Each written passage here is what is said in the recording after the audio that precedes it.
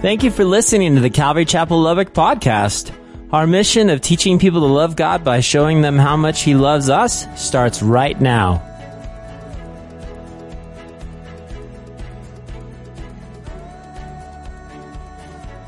I guess I would start our Bible study off tonight with a question. And the question would be, what is the gospel?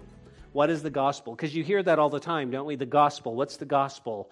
The gospel. Some people say, hey, the gospel is good news. It's good news. It's the good news of Jesus. And I think about that. Well, in simplicity, the word gospel does mean good news, right? That's really in simplistic form.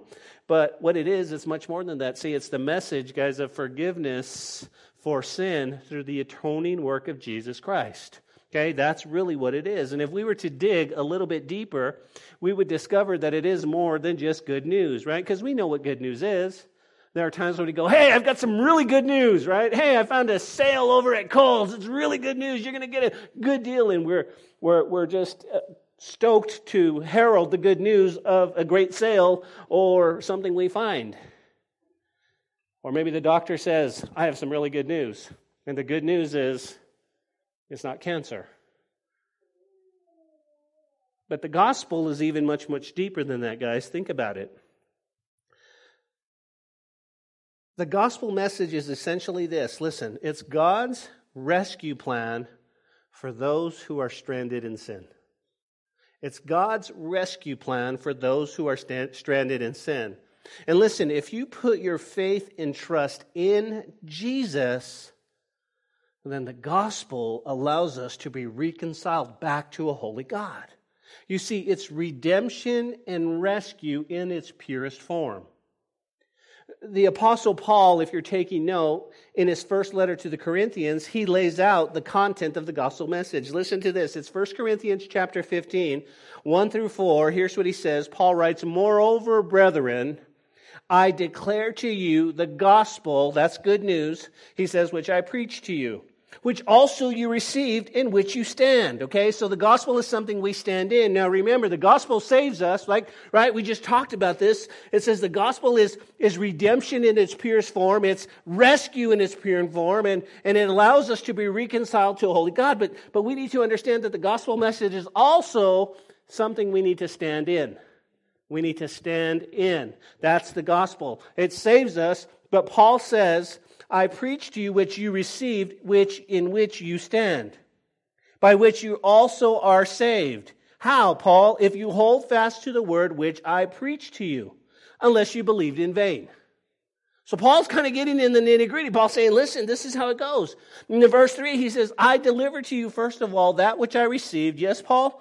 Christ died for our sins according to the Scripture, and that He was buried, and He rose again the third day according to the Scriptures. Now that's essential, okay? This past Sunday we talked about being buried, but we focused in on two key players. We focused in on Joseph of Arimathea, and we focused in on Nicodemus.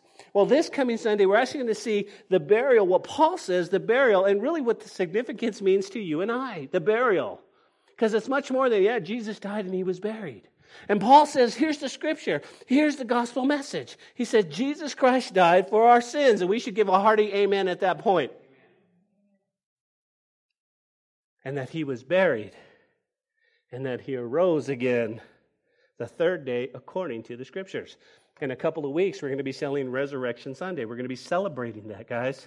And it's much more than Easter. It's much more than eggs. It's much more than a bunny. It's much more than Easter basket. It is the resurrection. It's a funny story. On Monday, I was sitting at my granddaughter's school ready to pick her up. Monday's my day that I get to hang out with her. And I decided to post something on Facebook. And all I posted was, I said, the tomb is empty. Jesus is alive. Amen. And then I got it. My friend's like, is that an April Fool's? I was like, no. He says, well, it's not. He says, hold on. And we took it offline. And he's like, but mostly people say that on Easter. And I said, dude, every day is Easter for the Christian. Oh, yeah, I get it. Because isn't that the truth? Right? Alice, you've been to the tomb? It's empty. Hallelujah, right? It's empty. You walked in, it's empty. And He's risen. And that's what He's saying. That's the gospel message, guys. That He rose again according to the Scriptures. Now, if you're taking note, let's break this down a little bit because I want to show you, okay? There are three important essential elements to the gospel. Ready? Number one, jot this down. Christ died for our sins. That's number one. Notice, guys, that we were taken, if you will, just like Lot. You go, I wasn't taken anywhere. What are you talking about? Well, here's the thing. When we were born into bondage and we were born into slavery, and we needed divine rescue. And really, that's the message. That's the message we should be preaching with our lives. That's the message we should be sharing, is that there are people still stranded in sin that need divine rescue. The problem is they're blind and they don't see it. Now, me and God, we're okay. Guys, 17 years old. Listen, the gospel is being told to me, and I say, God, if I'm good, I'll go to heaven. And if I'm bad, I'll go to hell. You decide. And I was still blind. I was still in bondage, and that was me. And I just thank the good Lord that He didn't say, okay, that's how you want it, Ben. Good luck. He's, no. I'm going to keep pursuing you because I got a plan for you. And I saw that, and I saw the gospel, and He said, Jesus Christ died for us. Now, I know you guys know this.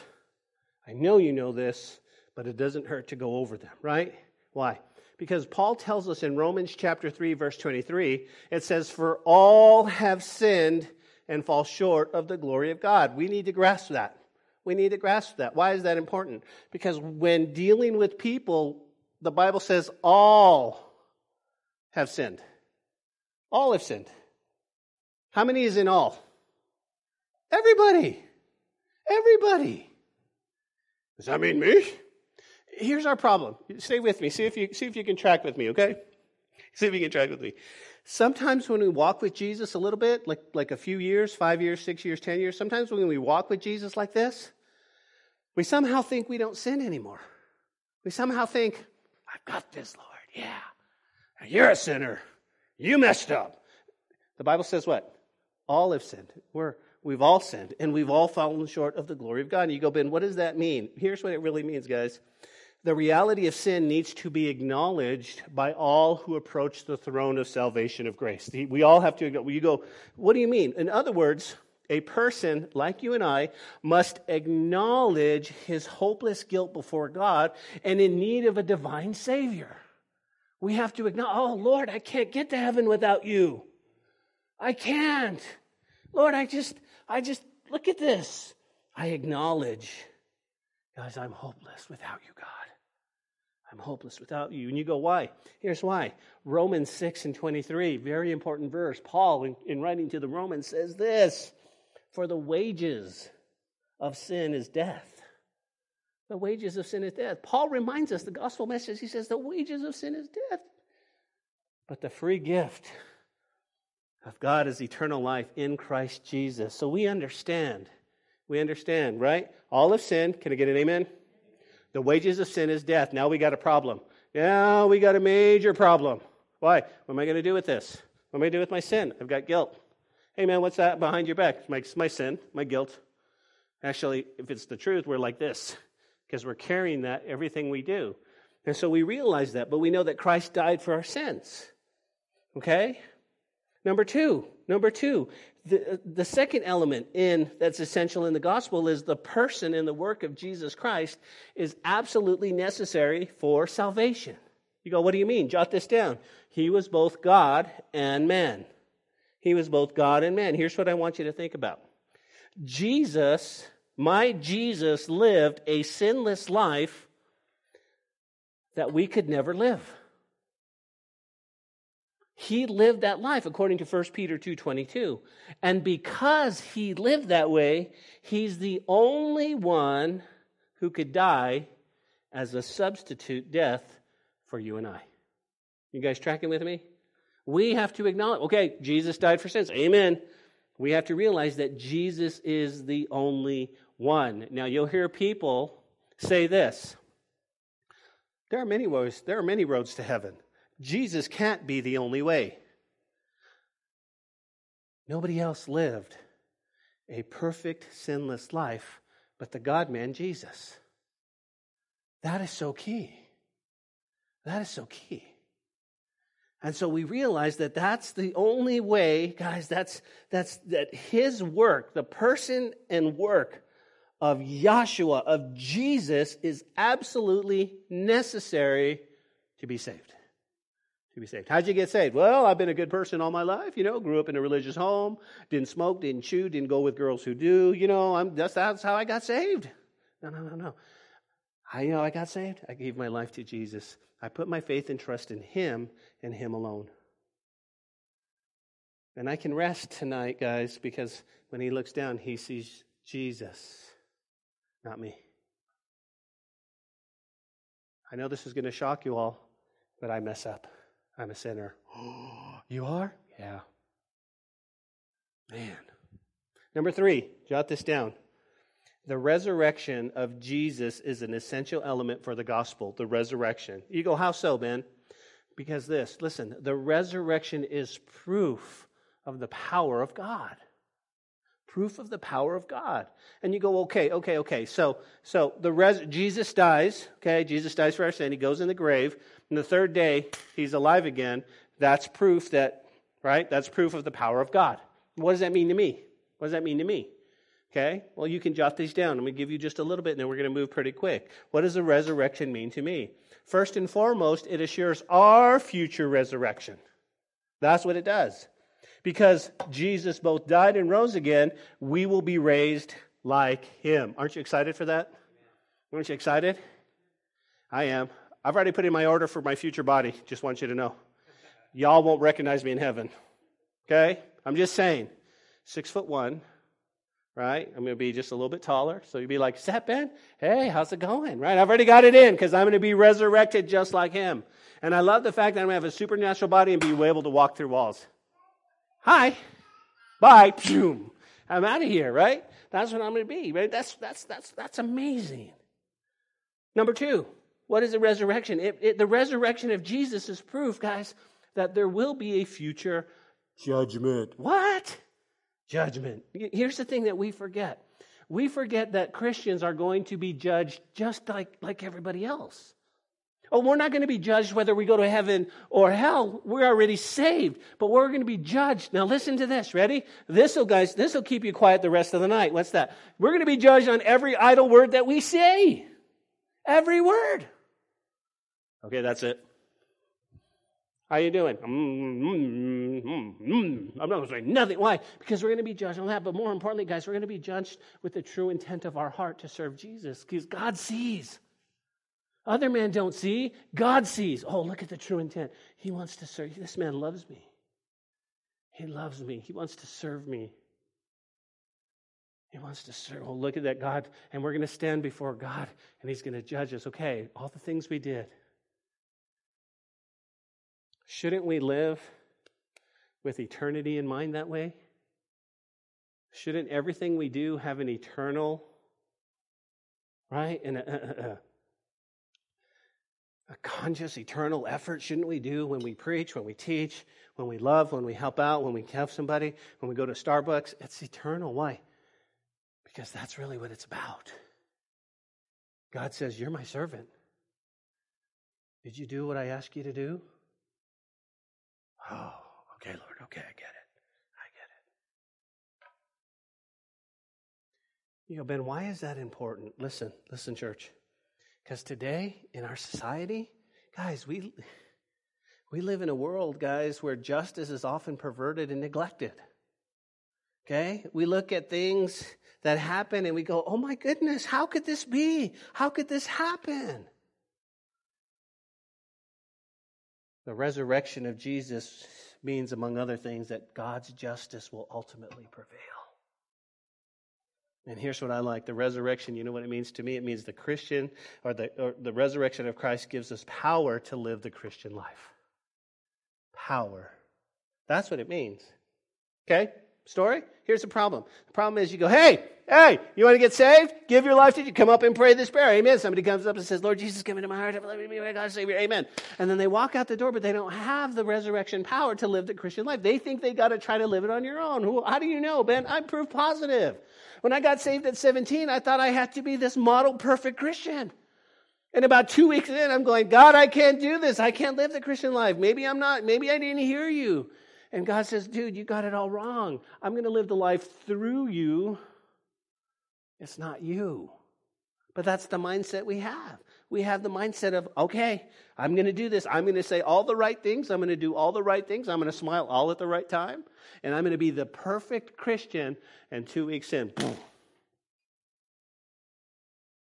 Now, some of you go, 2 weeks, man, it took me 1 day. 1 day. But here's what I love. I love that the resurrection of Christ gives us the power to live the Christian life. And then these, guys, are the essential elements of the gospel. The sin of men and the death of my Jesus on the cross to pay for those sins. The resurrection to provide what? Everlasting life for those who will follow him. And then he says in Romans, right, it's the free gift to all who will believe. You go, what does it mean? It means that Jesus Christ left heaven, came down to rescue mankind, of which we're proof. We're proof. Why? If you are not rescued, if you're not here, if you don't have a relationship with Jesus or you desire a relationship with Jesus, it's a beautiful night. You should be at the golf course. If you have no idea and you have no belief and you go, God, I don't know about you. You're not, but you're here. Why? Because you realize that he's given you that free gift and that he's come and he's rescued you. And here you come and you lift up your hands and you praise the Lord. Not because, again, not anything else, but because you love Jesus. And you understand you've been rescued. And you understand what you've been rescued from. You understand it. You get it. It's in your heart. And then all of a sudden, everything starts to make sense. Everything starts to illuminate. You're like, wow, this is true. This is true. Now, I know what you're thinking. You're thinking, Ben, what does a brief Bible study on the gospel have to do with Lot and Abram? Well, here's my thought. Listen, I believe that God was communicating through the Word of God the gospel message that would come almost 4,000 years later. He was already showing us in chapter 14 the redeeming power. The essential elements, guys, are present in our story today. So here's where we're going tonight. We're going to continue in our verse-by-verse study through the book of Genesis. Now, here's what I want you to do. As we look at Genesis, we're going to talk about being taken captive, stranded in sin, being a slave to sin until Jesus sets us free. We're going to talk about that, but you're going to see it in the storyline of Lot. Last week, let me catch you up to speed. We learned about God's wonderful affirmation after Lot separated from Abram. Look at verse 14 with me of chapter 13 real quick. It says, "And the Lord said to Abram, after Lot had separated from him, lift your eyes now and look from the place where you are, northward, southward, eastward, westward. For the land which you see, I give to you and your descendants forever." And then in verse 18, "So then Abram moved his tent and went and dwelt by the tamarisk tree of Mamre, which is in Hebron, and built an altar to the Lord." So Abram broke camp. He continued to claim, this is what God has given me. This is what God has given me. Pick up my tent. This is what God has given me. Where is Lot? Lot's left. Lot's left. Where's Lot? He's headed towards Sodom. We know he's pitched his tent towards Sodom. The scene changes back to Lot. And we will see a lot of Lot in the next few weeks, okay? There's going to be a lot of Lot. Now, if you're taking note, here's what I want you to jot down on the top of your list. This is the message I'm calling the gospel according to Lot. The gospel according to Lot. Picking up our story in verse 1 of chapter 14. Notice with me. Now, I'm probably going to butcher a lot of these guys' names, so don't hold it against me. But we're just going to try to get through this. "And it came to pass in the days of Amraphel, the king of Shinar, Arioch, the king of Elasar," we'll call this guy Ched, "the king of Elam, and Tidal, the king of nations, that they made war with Bera, the king of Sodom, Bersha, the king of Gomorrah, Sinab, the king of Admath, Shimmer, the king of Zeboim, and the king of Bela, that is Zoar. All these joined together in the valley of Siddim, that is the Salt Sea. 12 years they served Chedorlaomer, and in the 13th year they rebelled." Everybody see that 1 through 4? So now it begins, okay? So that's where we end up with Lot. Now you have 4 kings, guys, making war against 5 kings, and I want you to picture this in the area of the Dead Sea. In the area of the Dead Sea. That's where they are. And you go, well, who are these 4 kings and where they're from? Well, the 4 kings that are coming down, they're really coming from the area, just to make it easier, is the area of Babylon. Okay, Babylon is in modern-day Iraq, so they're going to be coming up from that, actually where Abraham was from, but you have 4 kings, okay, and they're going to go against 5 kings, and you go, who are there? Well, how do you know it's Babylon? Well, Shinar, guys, in the Hebrew is Babylonia, and Elasar is northern Mesopotamia. Elam is the area that's later known as Persia, which is where we get Iraq, okay, so you have Iraq, Iran, Mesopotamia, and then you have title. He says he just calls himself King of Nations, okay? And that's not because he's prideful. He's like, hey, I'm not even going to be king of somebody. I'm going to be king of all the nations. It's just that his clan hasn't set up a kingdom anywhere. So he just says, I'm titled King of the Nations. Everybody got that? And so what happens, if you go to Israel today, they found a gate called Abraham's Gate, way up in northern Israel. And this would have been the gate that these 4 kings would have come through when, basically, and the one that Abraham would go to rescue Lot. I think we have a picture I want to show you real quick. You see this gate right here? Check it out. This is the actual gate that the 4 kings would have come through right here, guys. These are steps that go up. Now, don't look at the top part. They just kind of covered that as the archaeological. They just covered it to keep it from the elements. But this is the actual gate. This is known as Abraham's Gate. This is it. This is so significant. Why? Well, number 1, it proves that the Bible's true. It proves the Bible's true. Number 2, it's Abraham's Gate. It's like, no way. Now, again, think about that. I want you to etch that in your mind. This is true. Now, here's what they would have come. They would have come, and they would have just come through this very gate. Now, think of this gate as we go on in our study. So, you have, 5 kings that dwell in the region of the Dead Sea. Your attention, please. Every time we think of Sodom and Gomorrah, we think those are the only 2 cities down at the bottom of the Dead Sea. But there was 5 of them. There was actually 5. And if you were to draw a map of the Dead Sea, you would see that there was a couple. Well, first of all, you have Sodom and Gomorrah, okay? You have Admah, Zoim, and then you go to Bela, which is Zoar, which is very bottom. So you had 5 cities there. The Bible says that what? That Lot pitched his tent towards Sodom. Sodom and Gomorrah they were just going crazy. We're going to see that in chapter 19. Not good. Lot like our world. But think about it. This is what's kind of going on, right? So you have these 5 cities. And all of these join together at the valley of Siddim, which is the Salt Sea. Does anybody know what the Salt Sea is? That's the Dead Sea. So you know that's, so if you ever hear someone go, hey, what's the Salt Sea? It's the Dead Sea. Both of them are the same thing. You go, why is it dead? Because there's a bunch of salt. You can't live in there. Let me tell you something about the Dead Sea. If you ever get in the Dead Sea, you float. There's so much salt content that first and foremost, if you get in the Dead Sea and you have a scratch somewhere you didn't know about, you'll know about it. Wow, there's a scratch. That hurts. It's right away, boom. But then, if you just lay back, which a lot of people freak out on because they're like, no, it's water. Because it is water, but it's so full of salt. If you just lay back, you'll float. The problem is that you can only be in there for about 10 or 15 minutes at the max because that salt just sucks everything out of you, and then you have to put on lotion, and you have to... Did you float in the Dead Sea? Yeah, awesome. Yeah, that was so cool. So Alice knows, and that's the only ones who went with us so far. Where's Adam and Tiffany? They would know this. Okay, so anyways, so that's kind of where they are, okay? Now notice verse 4, guys. It says, 12 years they served Chedorlaomer, and the 13th year they rebelled. Do you guys see that? So let me give you just a summary. 4 powerful eastern kings invade the Jordan Valley near the Salt Sea, or the Dead Sea, defeating all the forces in its region. We'll see that in a couple of verses. They were plundering the 5 Jordanian kings. Okay, we're going to talk about them. And they end up taking Lot captive.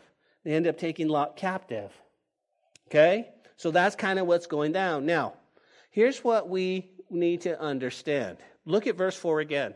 It says, 12 years they served Ched, King Ched, if you will. And it says, in the 13th year they rebelled. How many of you know that when you look at a number in Scripture, you kind of go, what does that mean?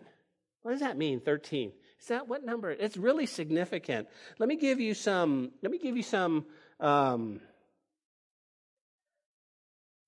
Let me just give you some information, see what you want to do with it, okay? So let's chat. I want to chat for just a moment.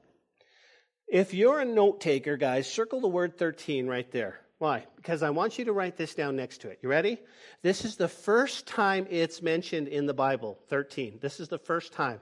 And any time you see something mentioned the first time, this is pretty much how it's going to be used. It's called expositional constancy. This is how it's going to be used throughout the Scripture. So whenever you see something mentioned for the first, you go, okay, so how is it mentioned? So now you got to see context. You go, what's the context?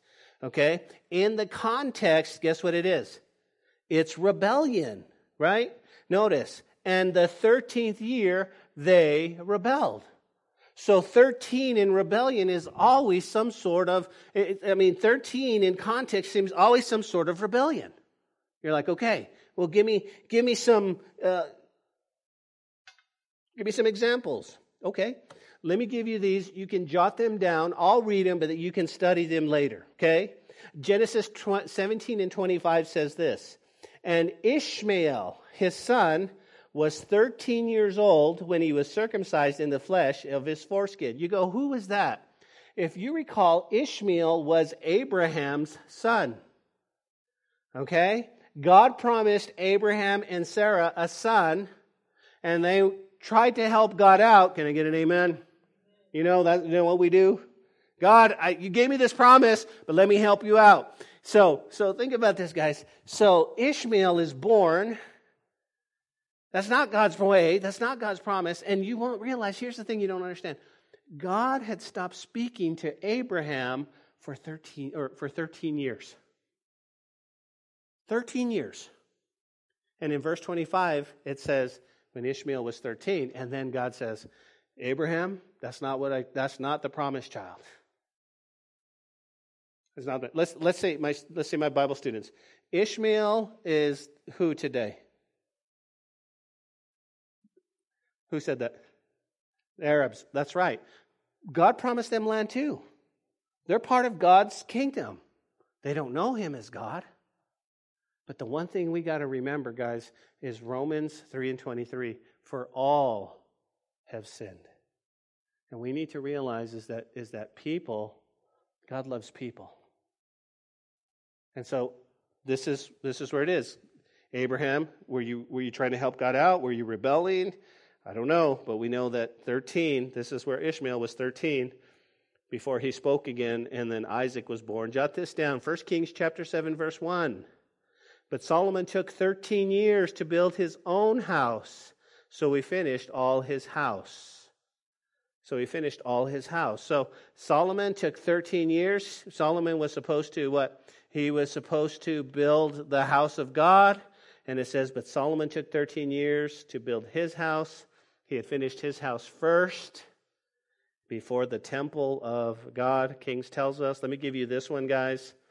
Jeremiah 25 and 3. It says, from the 13th year of Josiah, the son of Ammon, the king of Judah, even to this day, this is the 23rd year in which the word of the Lord had come to me, and I have spoken to you, rising early and speaking, and you have not listened.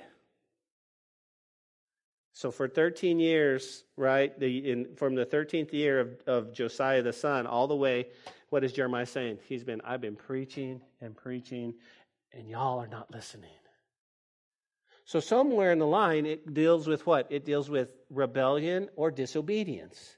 And so 13, again, 13 is a very significant number. Now, for the sake of time in communion tonight, we can't go much deeper than that. So let me take you back to Genesis chapter 5 or 14, looking it up in verse 5. It says, in the 14th year, Chedorlaomer and the kings that were with him came and attacked Rephaim and Ashtaroth and Karnaim and Zuzim and Ham, the Emim and Shava and the Karathim and the Horites in the mountains of Seir as far as El Paran, which is by the wilderness. They turned back and came to in Mishput, that is Kadesh, and attacked the country of the Amalekites and also the Amorites who dwelt in Hazion Tamar.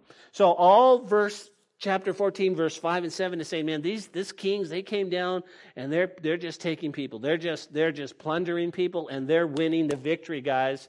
This is all out war, okay? So they've come through this gate. They've come through and they're just going boom, boom. The Amalekites, they're just running over people, okay? So they come through Abraham Gate, through the Jordan Valley. Guys, listen, they're plundering all those who stood in their way.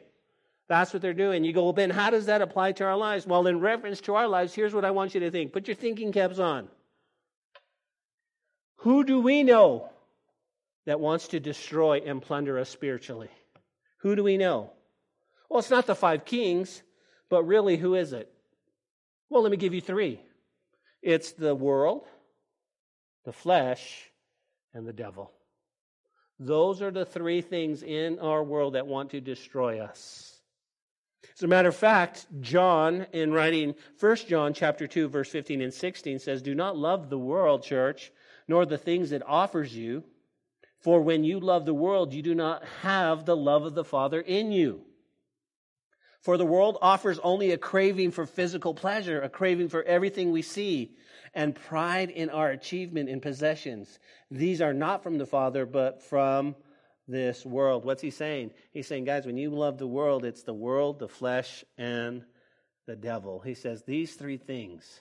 But we also know this. In John chapter 10, verse 10, in 10a, it says the thief, the devil, comes to do what, guys? He comes only to steal, kill, and destroy. That's what he wants to do. Listen to me, please. Please hear me when I say there is a spiritual battle going on for you. Now, you're saved, okay? You're saved.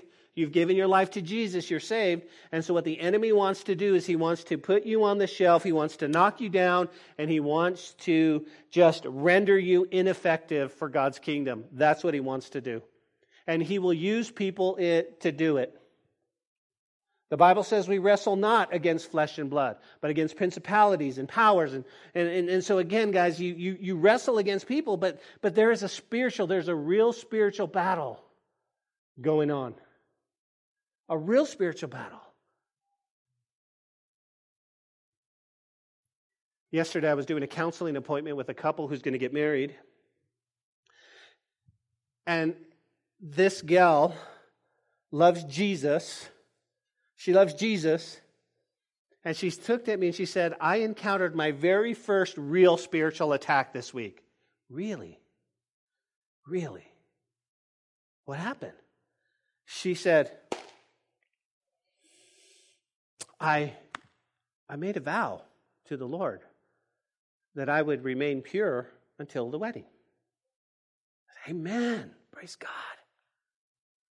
And someone who's dear and close to me came out of the woodwork and said, why don't you just do it already? In God's eyes, it's okay. And she just said, wow, I didn't expect that. I didn't expect that. It was someone that I love, and it wasn't her future husband. It wasn't like, hey, baby, come on, we're going to be married anyway. It was somebody else. And she goes, I really experienced that attack. It blew my mind. I said, man, the battle's real. The battle's real. It wants to trip us up, guys. It wants to keep us stranded in sin. That's what it wants to do. You know, Ben, what's the application? Well, here's what we need to realize. First and foremost, guys, we were born in Adam. Do you realize that? And when we were born in Adam, we were born with sin. Okay? And we have internal bondage with sin. Because the Bible tells us in Romans 6:20 that we were slaves of sin. So the Bible tells me that I was in bondage, that I was stranded, that I was a slave. That's how I was born. I was born in Adam. I was already going to be like Lot. I was already going to be taken. That's how I was born. I was born taken. I was born already in bondage. And because Adam sinned, we were born in Adam, and we were robbed of all the things that were good and righteous. It was Romans chapter 5, verse 12 that says, therefore, just as through one man sin entered the world, and death through sin, and thus death spread to all men because all sinned. That's what he's saying. He's saying it right there. Now let's look at verses 8 and 9 of chapter 14. And the king of Sodom, the king of Gomorrah, the king of Admah, the king of Zeboim, and the king of Bela, that is Zoar, they went out and joined together in the battle in the valley of Siddim against Chedorlaomer, king of Elam, Tidal, the king of nations, Amraphel, the king of Shinar, and Arioch, the king of Elasar. 4 kings against 5. Now, guys, if you're taking note, this is the first recorded battle in Scripture, right here, chapter 14, first recorded battle. What does he tell us? 4 against 5. 4 against 5. But I want you to jot this down. I want you to take note. Why? Because I find something very interesting. You go, why? Because if you look up the word Sodom, it actually means burning. Burning. So here you have the king of burning, and if you go back to verse 2 and you see that Bera was the king, guess what his name means? Son of evil. Son of evil, right? So now you have the son of evil over a city called burning. Wow. And guess what Lot's doing?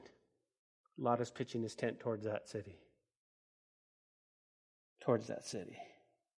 Listen to the way Warren Wiersbe comments on this section. I love the way Warren puts it. He says, Lot followed the path of friendship with the world, then the love of the world, then conformity to the world, and finally the judgment with the world. Lot thought that Sodom was a place of peace and protection. However, it turned out to be a place of warfare and danger. Warren goes on to say, saints are captured by the world suddenly. They enter into the place of danger by degrees. With Lot, the process began when he adopted Egypt as his standard and began to walk by sight instead of faith. He preferred the people of the world to his godly uncle, and the houses of Sodom to the tents of God. And the result, he was captured. You go, what's he saying for us? He's saying the same thing to us, guys. He says it's a process. None of us wake up in the morning and go, oh, been walking with Jesus for 30 years. I think I'm going to go out and have an affair. I think I'm going to join the Hells Angels biker group. We don't do that, but it starts very suddenly. It starts with our heart pitched toward the world, and then the next process, and the next process, and the next process. And we throw up our hands. How did we end up here? Guys, we can track back and say, this is what you did. This is what you did. That's what he's saying. That's what Lot did. And what happens to Lot? He's captured. Verse 10. Now the valley of Siddim was full of asphalt pits, and the kings of Sodom and Gomorrah fled, and some fell there, and the remainder fled to the mountains. If you go to Israel today, guys, that area is full of mountains, full.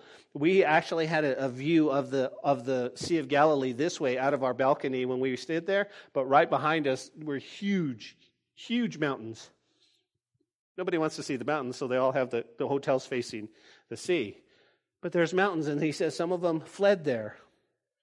Notice verse 11, and they took all the goods of Sodom and Gomorrah and all their provisions and went their way.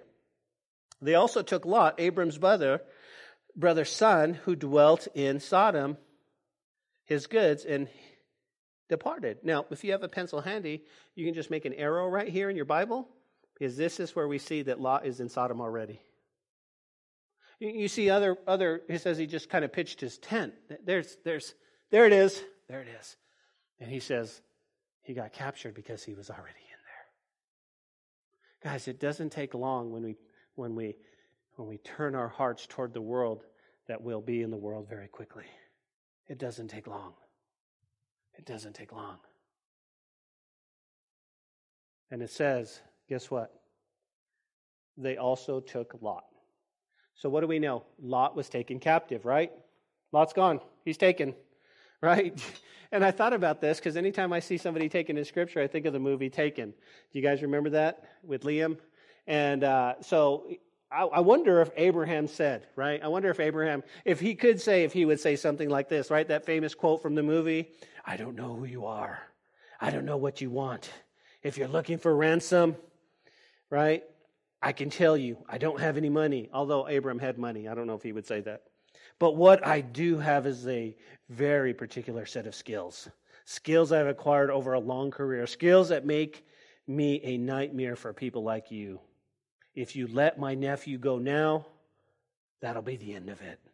I will not look for you. I will not pursue you. But if you don't, I will look for you. I will find you, and I will kill you. I don't know if Abraham said that, but isn't that pretty cool? Because that's what he's going to do, right? That's what he's going to do. And now we know that Abraham didn't say that, but we do know that he goes after his nephew. Why? Because he's a slave, but here comes his rescue. Verse 13.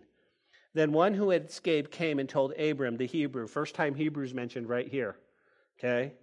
He dwelt by the terebinth tree in Mamre, and the Amorite, the brother of Eshcol, the brother of Aner, and all the allies were with Abraham. Look at verse 14. Then Abraham heard that his brother was taken captive. Now you need to understand they're interchanging. They're not going to say his nephew, they're just going to say his brother, but they're still talking about Lot. Everybody with me? Yes? Okay. And so what does he do? He armed his 318 trained servants who were born in his own house and went in pursuit as far as Dan. As far as Dan. So think about this. Abram has 318 trained servants. How many people did he have? That was probably a lot. That was probably a lot. So hearing the invasion and the capture of Lot, Abram, he got his 318 trained men together with his allies, verse 13 tells us.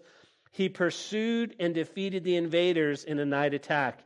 He pursued them all the way to Dan, the future northern border of the Promised Land. It's about 140 miles from where he was, from where he was in Hebron. And here's what I want you to jot this down, I want you to jot this down. This is so important. This is going to be for future reference. As you study the Bible, you'll go, oh, Dan, that's what it's called now. It's actually called Tel Dan, but right now, at the time, the name was Leshem, according to Joshua 19. Leshem, that's what it's called now. So Abram would go up to Leshem. Or Laish, according to Judges chapter 18, verse 29. So when you read these, you go, where is Leshem or where is Laish? That's Dan. And you can tie it together as you read the scriptures. So what does Abram do? He pursues them all night. He goes all the way to Hobah, which is another 100 miles. Here's my point. Abraham traveled 240 miles to rescue Lot. And he didn't get on a plane. And he didn't have an airstrike. Guys, he walked with his trained servants. To Santa Fe, from here is 320 miles. It takes 5 hours by car. He's going to go that far. He's going to go, and he's going to go after Lot. Do you think Lot means something to him? Ben, Lot's only one person. Come on. Lot's kind of a pain. Maybe we're better off without Lot. No. He's going to go rescue him, guys. He's going to go rescue him. But here's what I want you to see.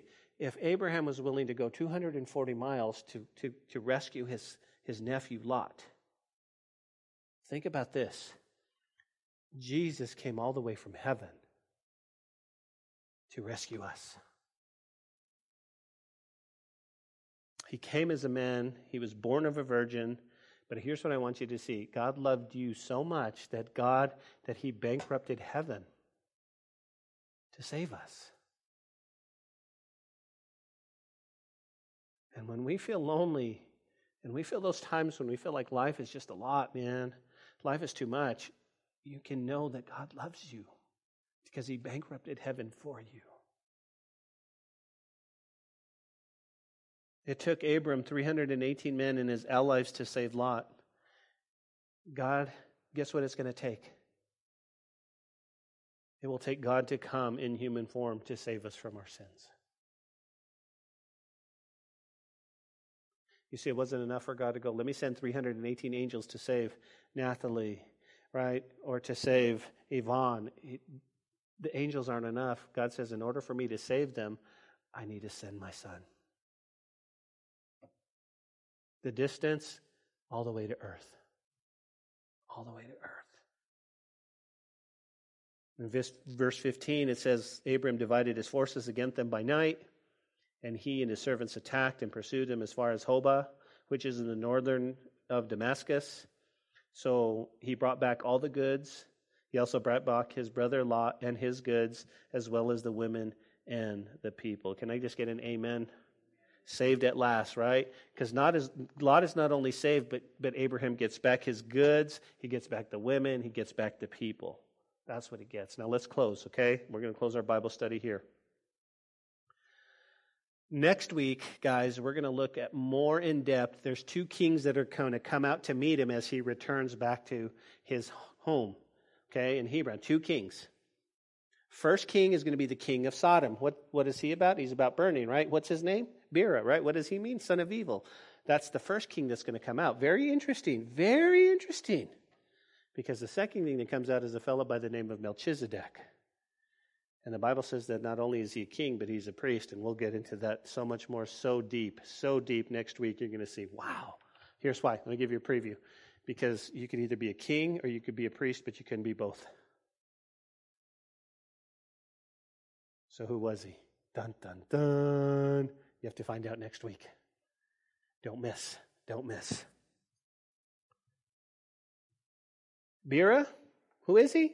He's evil, son of evil, right? King of burning. Melchizedek, king and priest of Salem, otherwise known as Jerusalem. Let me summarize real quick. Lot, he's in Sodom, gets captured. He's getting taken. He's stranded. He's in bondage. He's in prison. He's a POW. He's going up north. Abraham takes his men. He goes up. And when raid by night, takes him back. Amen. Amen. That's how I feel. My Jesus said, there's Ben. He's stranded in sin. Stranded in sin. He can't get out. He can't find his way to heaven. Jesus, yes, Lord, go and save Ben. Go and save Ben. Although he didn't do it by night, he did it very publicly. We talked about that on Sunday when he was stretched out on the cross. And he said, it is finished.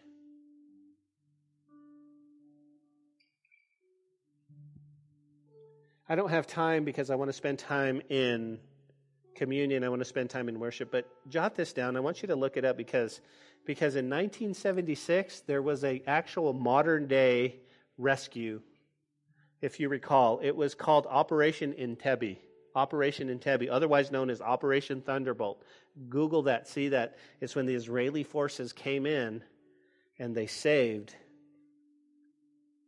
they rescued, guys, a hijacked airplane. Here's the crux of the story. There was 248 passengers. They let all the non-Israelis go, and they kept the Jewish people as hostages.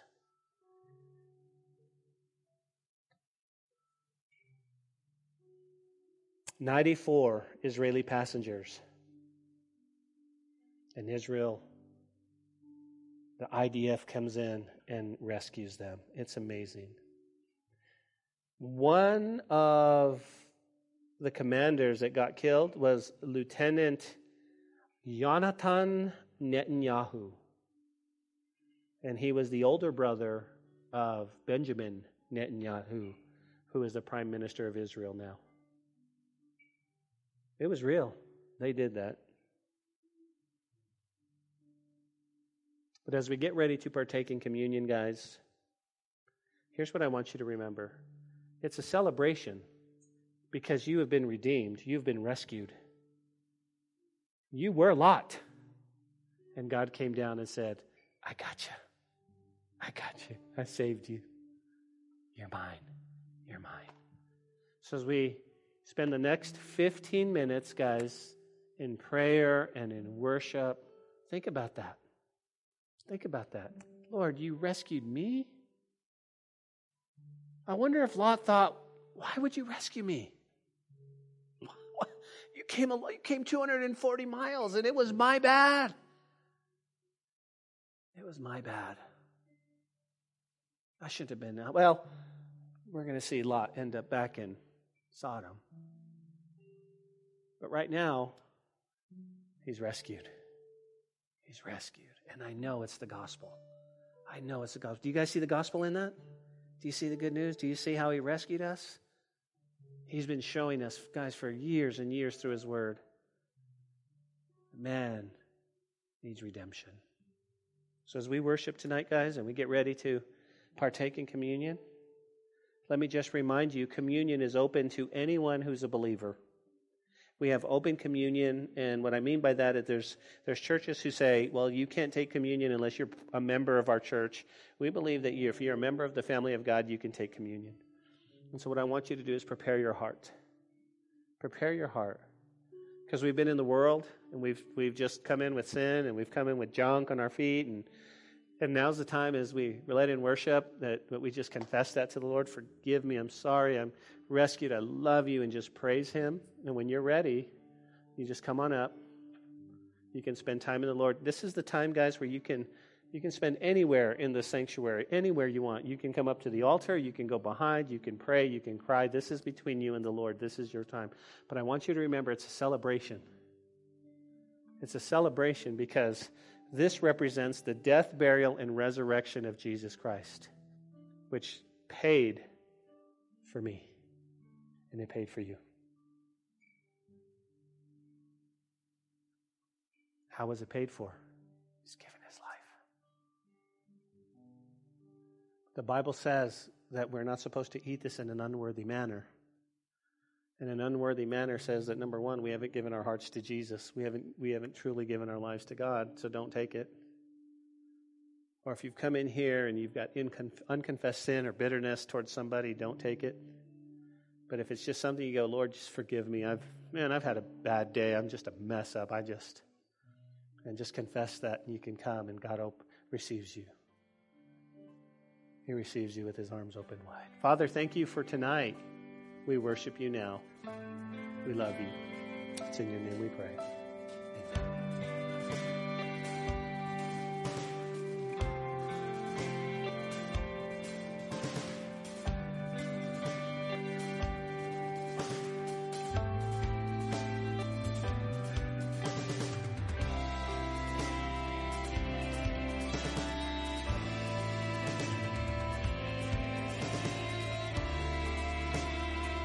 Hey, this is Pastor Josh.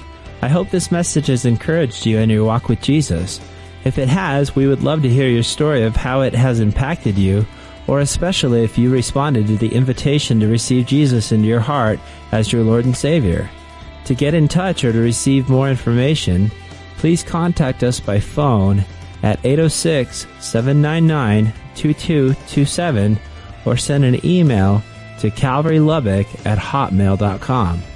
Again, that phone number is 806-799-2227. Also, if you want to partner with us financially to take the gospel to West Texas and the world, please click on the donate button on calvarychapellubbock.org. Thanks for listening to the podcast. May God richly bless you.